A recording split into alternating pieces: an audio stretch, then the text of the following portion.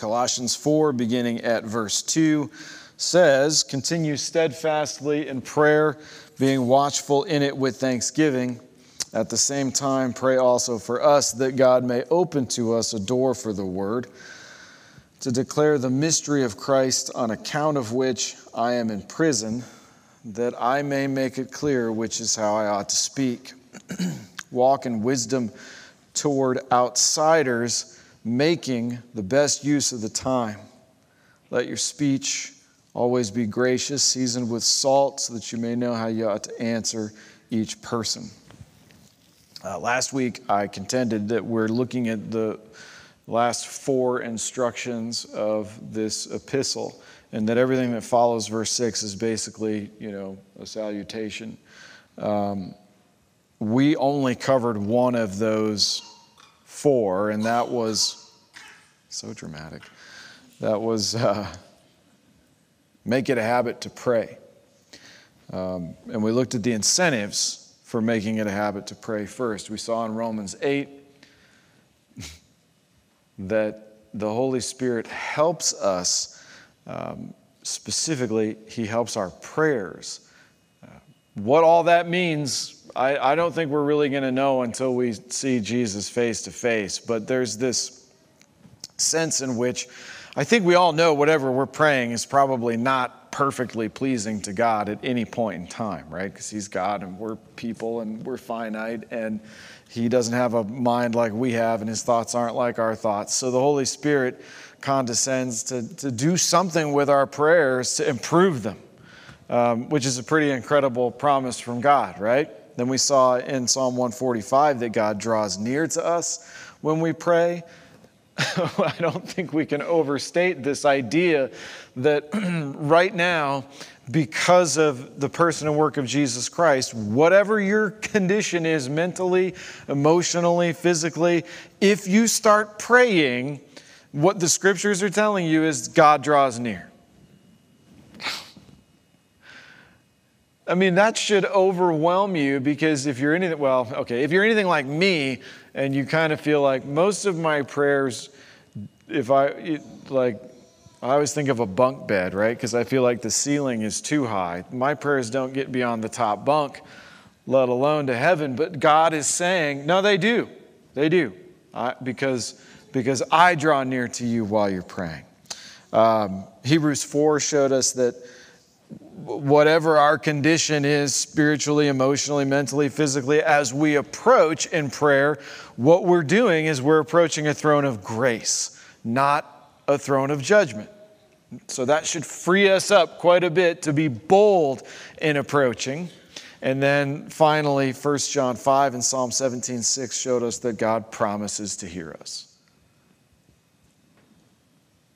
And we looked at the content of our prayer. We saw we should pray for what we think we need. And I was, as I am, fast and loose with the application. I just said, I think God already knows that we're uppermost in our own affections. So He's not like, so you can look at this 2 ways. God's not impressed when we pretend like we're not going to think of ourselves first.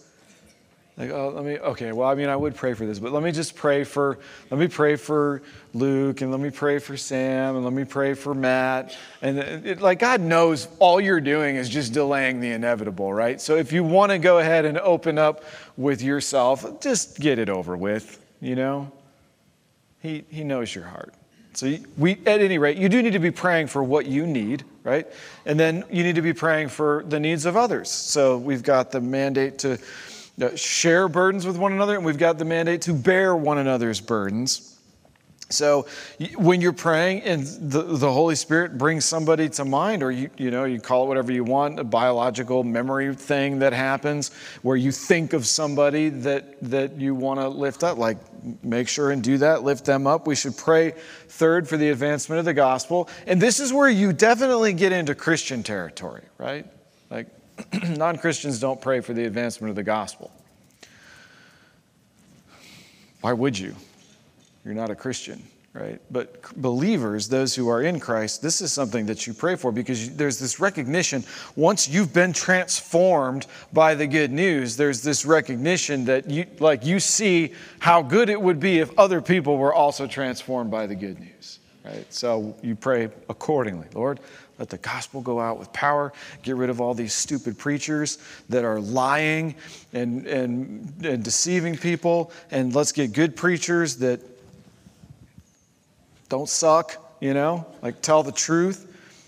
You pray that churches that are healthy and a benefit to their communities would be protected from the onslaught of the evil one. I mean, we could go on and on and on. Anyway, and then fourth, and I said I don't love that I have to say this, but I have to say it because it's in the text. But fourth is we pray for those who preach and teach specifically. So as you're as you're thinking of me through the week, which I know you all do nonstop, what I would ask you to do is pray that, I'm sure you all pray that God would humble me, and that I'm sure you all pray that I would figure out how to preach a good message. But also, if you don't mind, pray that, here's what I would ask. I would ask that you pray that my marriage stay intact, which, we are 6-7 weeks away from 20 years. And those of you who've known me for that long, yeah, right? Like it's, who's kidding who? We're still married because she's patient. But I'd pray that I would ask that you pray that my marriage stay intact, that I succeed in my secular employment, and that I also pray that I make time to prepare to teach and preach, and that it be a priority, right? Because it's easy for other things to become a priority. So then I close with this consideration. And I try to have one really tweetable line in every sermon. I don't know what the new verb is now that it's called X, but Xable doesn't seem. One internet postable line in every sermon. And last week, it was that if you don't pray, you won't change. And you won't change anything else in a good and meaningful way. Right? And what that suggests is that if you're somebody that does not pray, you will change things. You will change, but it'll be for the worse. It won't be for the better. So this morning we'll pick it up in verse 5 and look at these remaining instructions. Colossians 4:5 says, "Walk in wisdom toward outsiders, making the best use of the time." Think about that for a moment.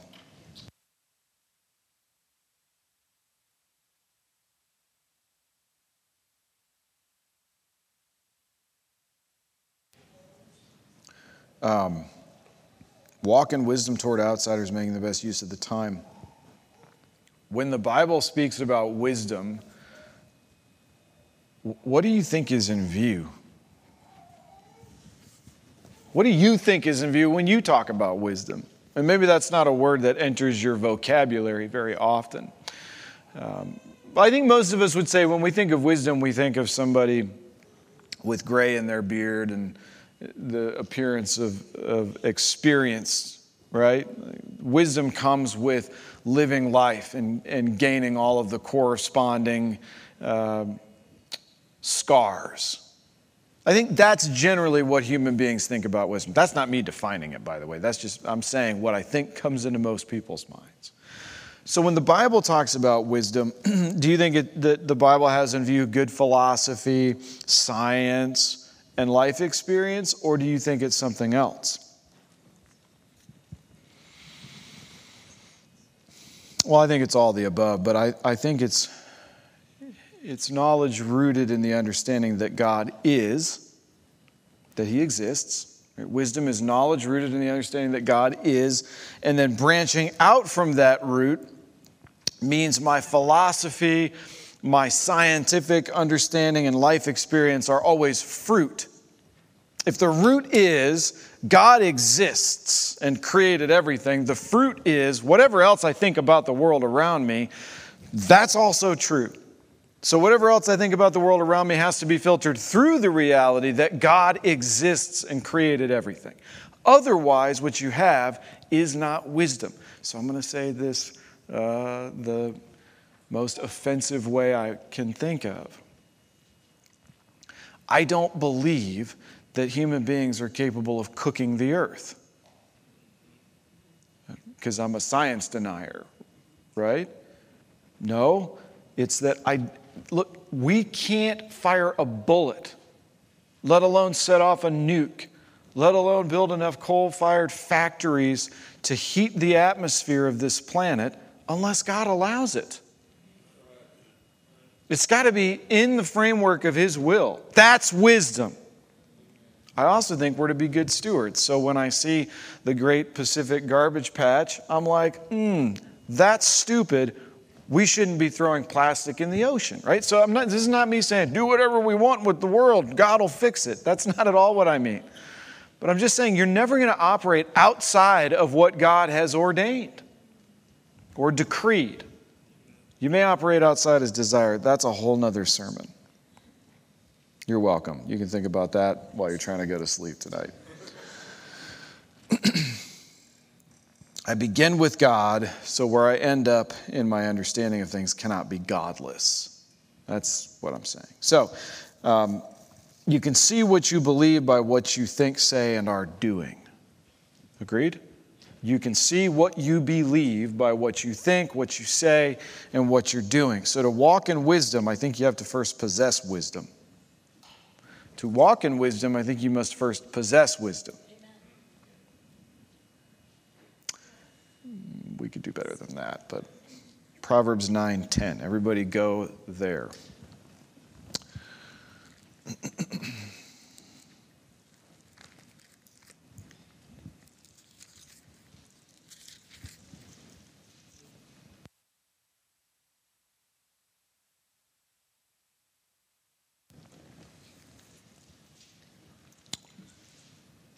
Sounds like most of you are there, Proverbs 9:10. If you're not there, you've heard this verse a dozen times at least before. The fear of the Lord is the beginning of wisdom, and the knowledge of the Holy One is insight. Now I'll go back a couple of pages to chapter 2, Proverbs 2:6. The Lord gives wisdom. From His mouth come knowledge and understanding.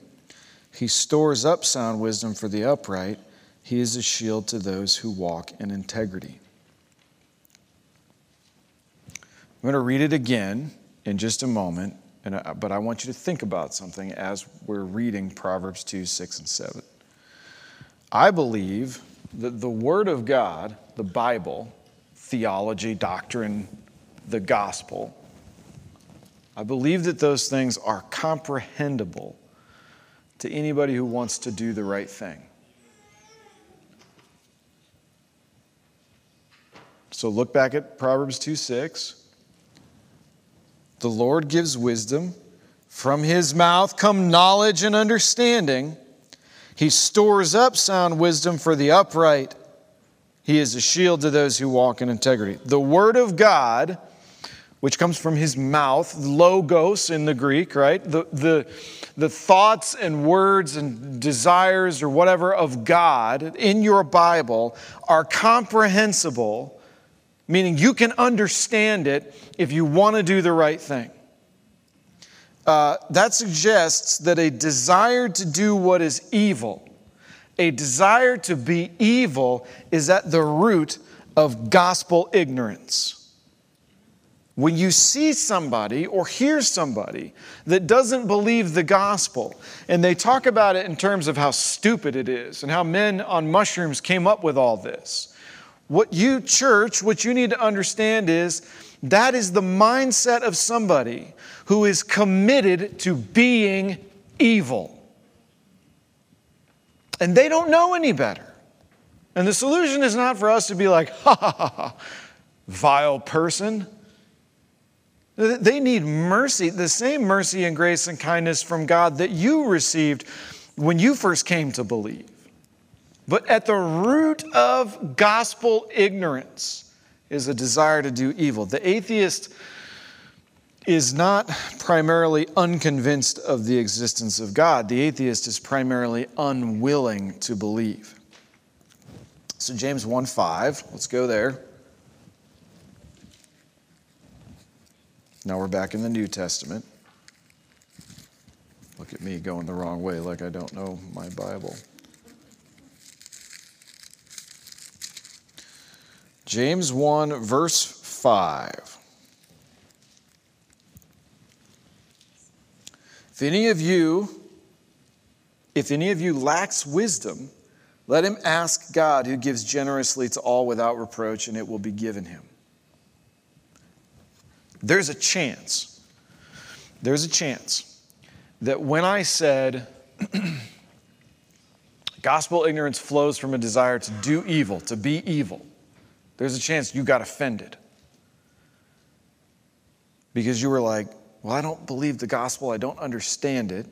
I really don't spend any time reading my Bible. And this bald, hobbit-looking, checkered shirt-wearing guy up on the stage just said that that's because I'm evil. And you got offended by me saying that. There's a chance that happened to somebody in this room. Listen, I'm sorry that if all I've done is hurt your feelings, not the goal, not why we're here, not what I'm trying to do, but the solution to you realizing, oh, I'm ignorant of the gospel because my heart is set on doing things that are wrong. The solution to that, we just read, James 1:5. If any of you lacks wisdom, how would I know? I get mad when people say things that are true. That's how you know.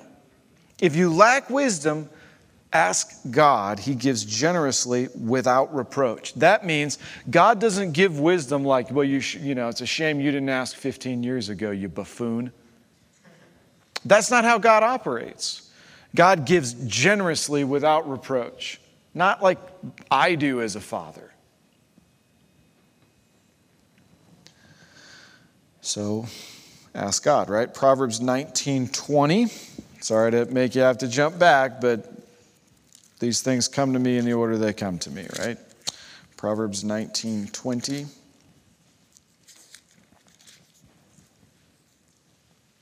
Oh, wait. It might help if I put on my glasses.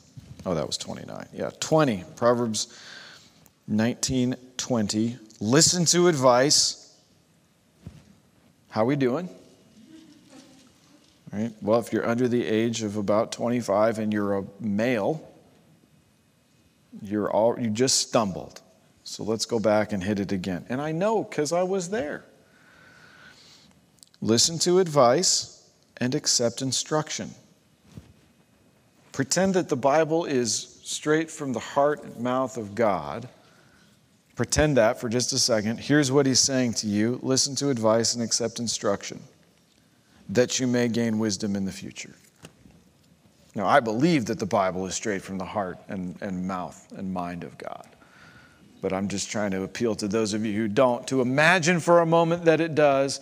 And the Bible says, listen to advice, accept instruction, that you may gain wisdom for or in the future. Pay attention to good teaching. I mean, how could you discern whether it is or not if you don't pay attention? Good, whether it is good teaching or not. There's all kinds of teaching. How do you know if it's good?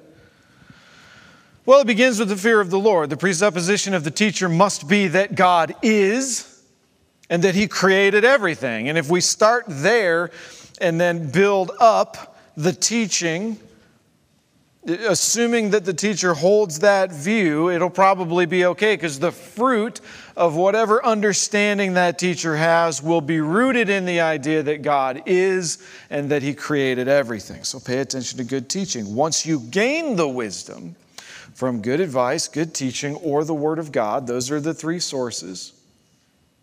Once you gain the wisdom, then you apply the wisdom, which your Bible is suggesting in Colossians 4 has something to do with time. Did you see it? So run back to Colossians 4, verse 5.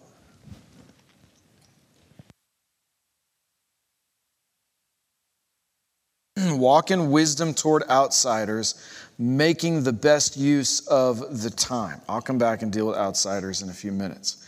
We have a great parallel passage in Ephesians 5. So if you're in Colossians, you just have to go back a couple of pages to get to Ephesians 5.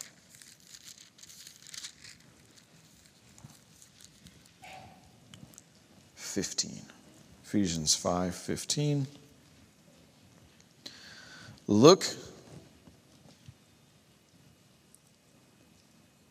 Ephesians 5:15. Look carefully then how you walk, not as unwise, but as wise. So we want to have wisdom. We good? We okay, everybody? Okay. Look carefully then how you walk, not as unwise, but as wise, making the best use of the time, because the days are evil. Therefore, don't be foolish, but understand what the will of the Lord is. It's a very nice parallel passage with Colossians 4:5. Colossians 4:5 says, walk in wisdom toward outsiders, making the best use of the time. Ephesians 5:15 says, look carefully then how you walk, not as unwise, but as wise, making the best use of the time. Psalm 90 verse 12 says, Lord, teach us to number our days so that we may get a heart of wisdom. All right, listen, please. What I'm suggesting is the application of wisdom has something to do with how you use your time. The application of wisdom has something to do with how you use your time. And I'm sure many good teachers would go on for about 10 minutes speaking in terms of what activities you engage in. Don't play video games or watch TikTok, right? Good teachers. And I'll do that someday. I'll be older and I'll come back to this passage and I'll be more worn out and I'll be like, you kids. And I'll point the bony finger and you'll be like, I wish this guy would retire. I don't think that's our biggest problem. I don't think it's how you spend your time in the sense of what activities you're engaged in. It is a problem. I don't think it's the biggest problem because our culture can't even get to practical application here because we have a psychological brokenness in regards to time and the use of it that drives the activities that we're engaged in. What I just said was quite a mouthful. I don't think that on average, if the high school, let's say Platteview High School was like, we want you to come and speak to all the kids. We're going to bring them all in the auditorium and do an assembly. And I came in and went, y'all spend too much time on TikTok and it's ruining you emotionally. Like, they're not going to listen to that, right? Because there's an issue that comes before that. Hi, I'm also somebody that spends too much time on TikTok, okay? But there's an issue that comes before that. We have a psychological brokenness in regards to time and the use of it. And it's that brokenness that drives what we choose to spend it on. So our generation has decided that nothing matters. Nothing that I do matters. I'm just stating the obvious. From observing what our culture engages in, it's obvious to me that they believe nothing you do actually matters. And this is, again, the atheistic mindset. If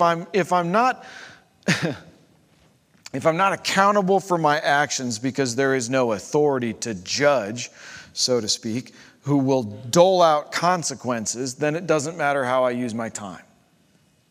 If I'm not accountable because there is no judge, then it doesn't matter how I use my time. Does that make sense? That's our culture. Translation: I don't have to take responsibility for anything. Translation: nothing's my fault. Or we could say it this way: it doesn't matter what I do because there is no moral standard. The person who lives with the mindset that nothing matters lives in near constant resentment, though, because the reality of life is different. Right? I'm not accountable, nothing matters. Okay. Why are there consequences to your actions then? Because of capitalism.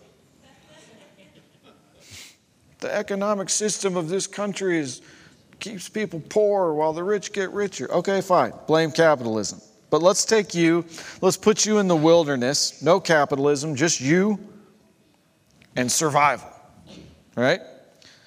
If nothing matters and you don't work to build a shelter, you're going to die. It has nothing to do with capitalism. If nothing matters and you don't hunt for some food or forage for some berries or whatever, you're going to starve. Consequences. Has nothing to do with capitalism. If you don't find water, you die. Capitalism has nothing to do with it, right? Things matter. You know, because there's consequences. Actions have consequences. Lack of action has consequences. And everybody's like, well, thanks for the third grade philosophy lesson. But it matters how you spend your time and what you choose to do. And this is a rule of nature, not philosophy or religion. Okay? What I want us to see is that poor priorities flow from a heart-bound belief that there is no judge. Poor priorities flow from a heart-bound belief that there is no judge. To whatever degree you can't get your life in order, I'm telling you, it's because you think there is no judge. Why can't I get my life in order? Because you think you're not accountable. You think there's not a moment going to come where you have to give an excuse for why you're in the situation you're in. So what you do is blame everybody else. Now, is that not our culture? I mean, doesn't abortion kind of prove this? Oh, here he goes again. What you do or do not do will be determined by who you are trying to please. How's that? What you do or do not do will be determined by who you are trying to please. And our culture is trying to please the self. It's godless. Unwise. There is no God. There is no judge. There is no one to whom I will give an account. What you get is a culture in utter decay. That's why we are where we are. Now, if you're wise and you believe God, you decide that everything matters. I'm serious. That's what you'll decide. But even in this, there's a pitfall, right? So let's just say, here's a room full of people, hopefully mostly Christians, who've decided, nope, things matter. Actions have consequences. What I decide to do is determined by the fact that I know I'm going to give an account one day to Almighty God who made me and commanded me to be a certain way, right?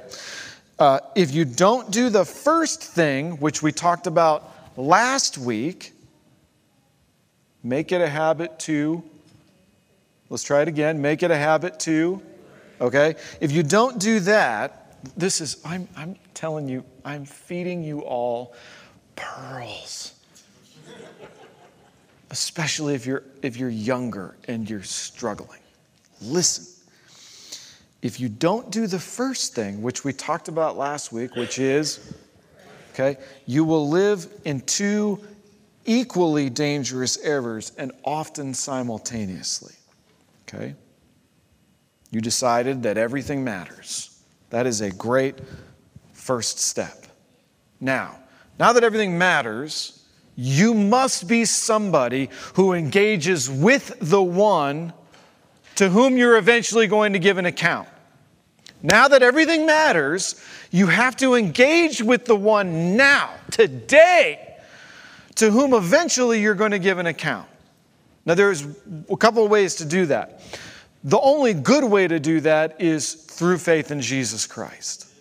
Engage with the one to whom you're going to give an account someday. So you pray. You ask God, give me a heart of wisdom. Lord, help me believe. Help me understand the gospel. Help me embrace by faith the reality that Jesus Christ came and really lived and really loved and really died and really rose again victorious over sin to save me from my wickedness and my evil. You got to start there. If you don't, you end up in two equally dangerous errors, often simultaneously. Error number one, you fixate on the past. Error number two, you are preoccupied with the future. and you know that you're being driven to fixate on the past or be preoccupied with the future because you're emotionally kind of made up of just two things, anxiety and anger. This is what you're driven by. One moment it's the next moment it's It's anxiety, it's anger, and it's anger because what? Because you're frustrated about the past, who you are, what you've done, what you've contributed to the mess. You're frustrated about the past. People who falsely accused you, upbraided you, beat you down. You're frustrated about the past. Your parents didn't love you enough. You're frustrated about the past. Your election was stolen. Right? You're angry. You're anxious because you're preoccupied with the future. What's going to happen tomorrow? What if I wake up and it feels like I have a tumor? What if that's what this headache is? Every ounce of danger potential grows and is writ large in your own mind because you're not doing the first thing that we talked about last week, which is engaging with the one to whom you are eventually going to give an account. Let me describe this in the most unkind terms possible so that you really get a hold of it. Young people tend to err on the anxiety side. Older people tend to err on the angry side, right? So like older men are cynical. Bah, I've heard it all before. Younger men are like uncertain. They don't know if they should go to college. They don't know if they should go to a trade school. They don't know if they should save a lot of money. Like they just don't know. They're uncertain.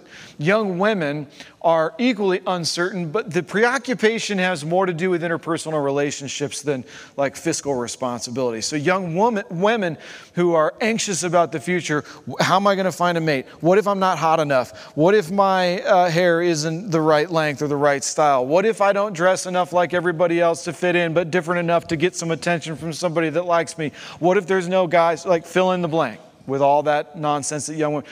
Older women tend to become agoraphobic. I've been terrified of the world around me for so long, the only place that I'm safe is in my own house. And eventually something happens there and you're not safe there anymore either. This is a psychological brokenness that drives the way we use our time. TikTok. Why? Because I'm mad and I want to feel something different than anger, or I'm anxious and I want to feel something different than anxiety. Instagram. Why? Well, because everybody else looks like they're happy and having a great time, and I need to at least look like I'm happy and having a great time. Do you see what I'm saying? Yeah, so your Bible says walk in wisdom. Make the most of the time. Matthew 6:34, let's go there.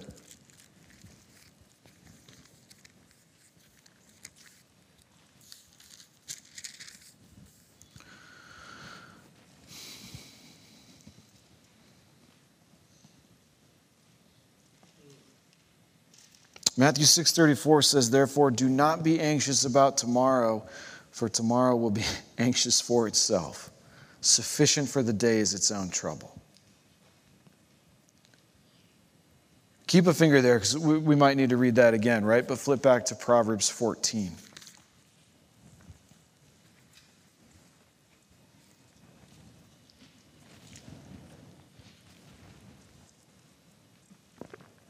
Proverbs 14, 29. Whoever is slow to anger has great understanding, but he who has a hasty temper exalts folly. Therefore, do not be anxious about tomorrow. Tomorrow will be anxious for itself, and sufficient for the day is its own trouble. And then whoever is slow to anger has great understanding, but he who has a hasty temper exalts folly. So there's wisdom, okay? There's wisdom in not being angry, and there is wisdom in not worrying too much about tomorrow. I've suggested that a lot of the anger flows from things that have happened to us in the past. Anger, frustration over things that have happened to us in the past. Resentment, bitterness, those things flow from things that already happened, not generally things we're predicting will happen. Anxiety flows from predicting what will happen, right? So here's the past, here's the future. Where are you? You are right now, right here. But we are terrible at knowing that and living like it.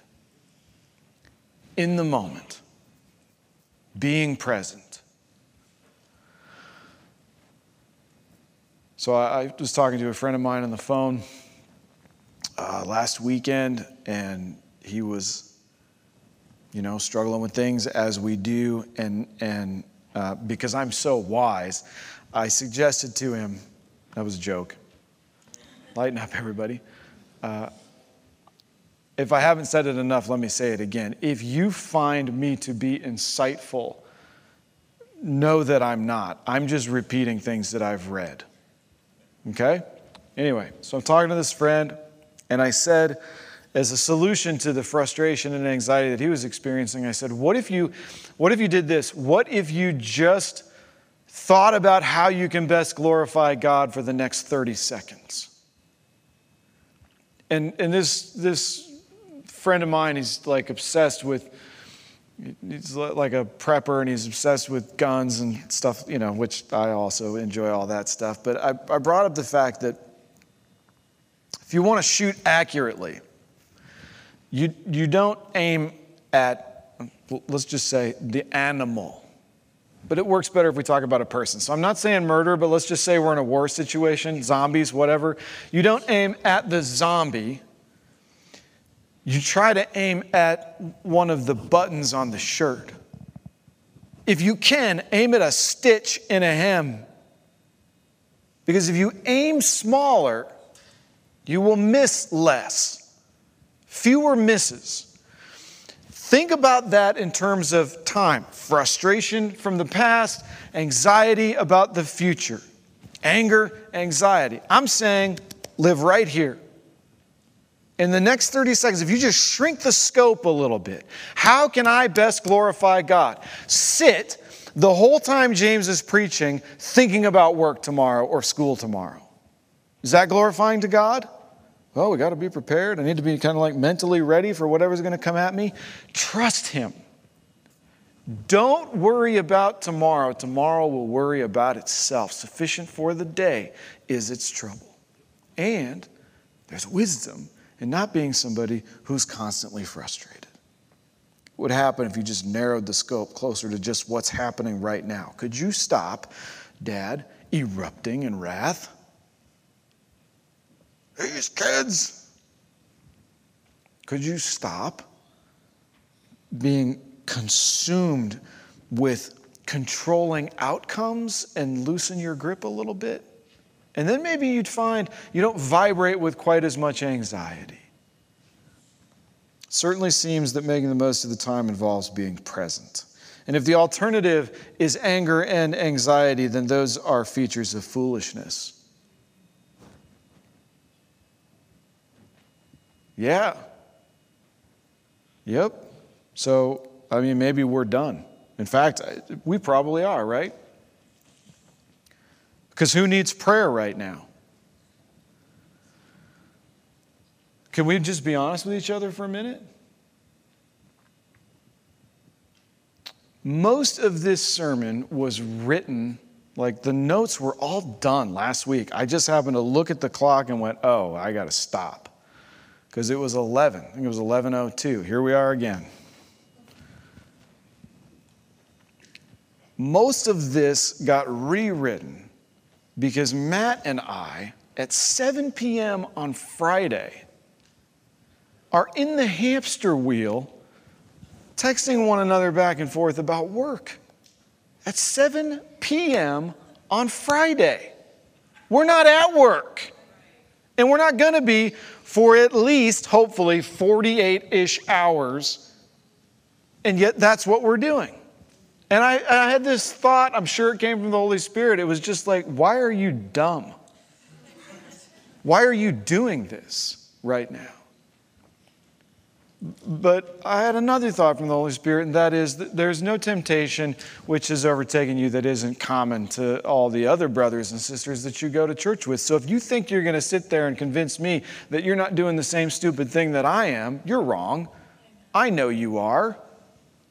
All of us have some degree of repenting that we need to do over the fact that we are living in complete preoccupation with the past and all the bitterness that flows from it and all the injuries we've suffered there, or preoccupation with the future and all that might happen. So who needs prayer? Yeah, thanks for being honest. So let's do that.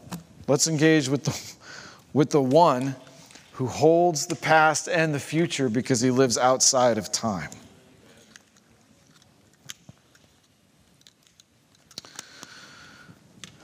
Let me ask Frank to just stand up and pray loudly for us. Would you mind doing that, Frank?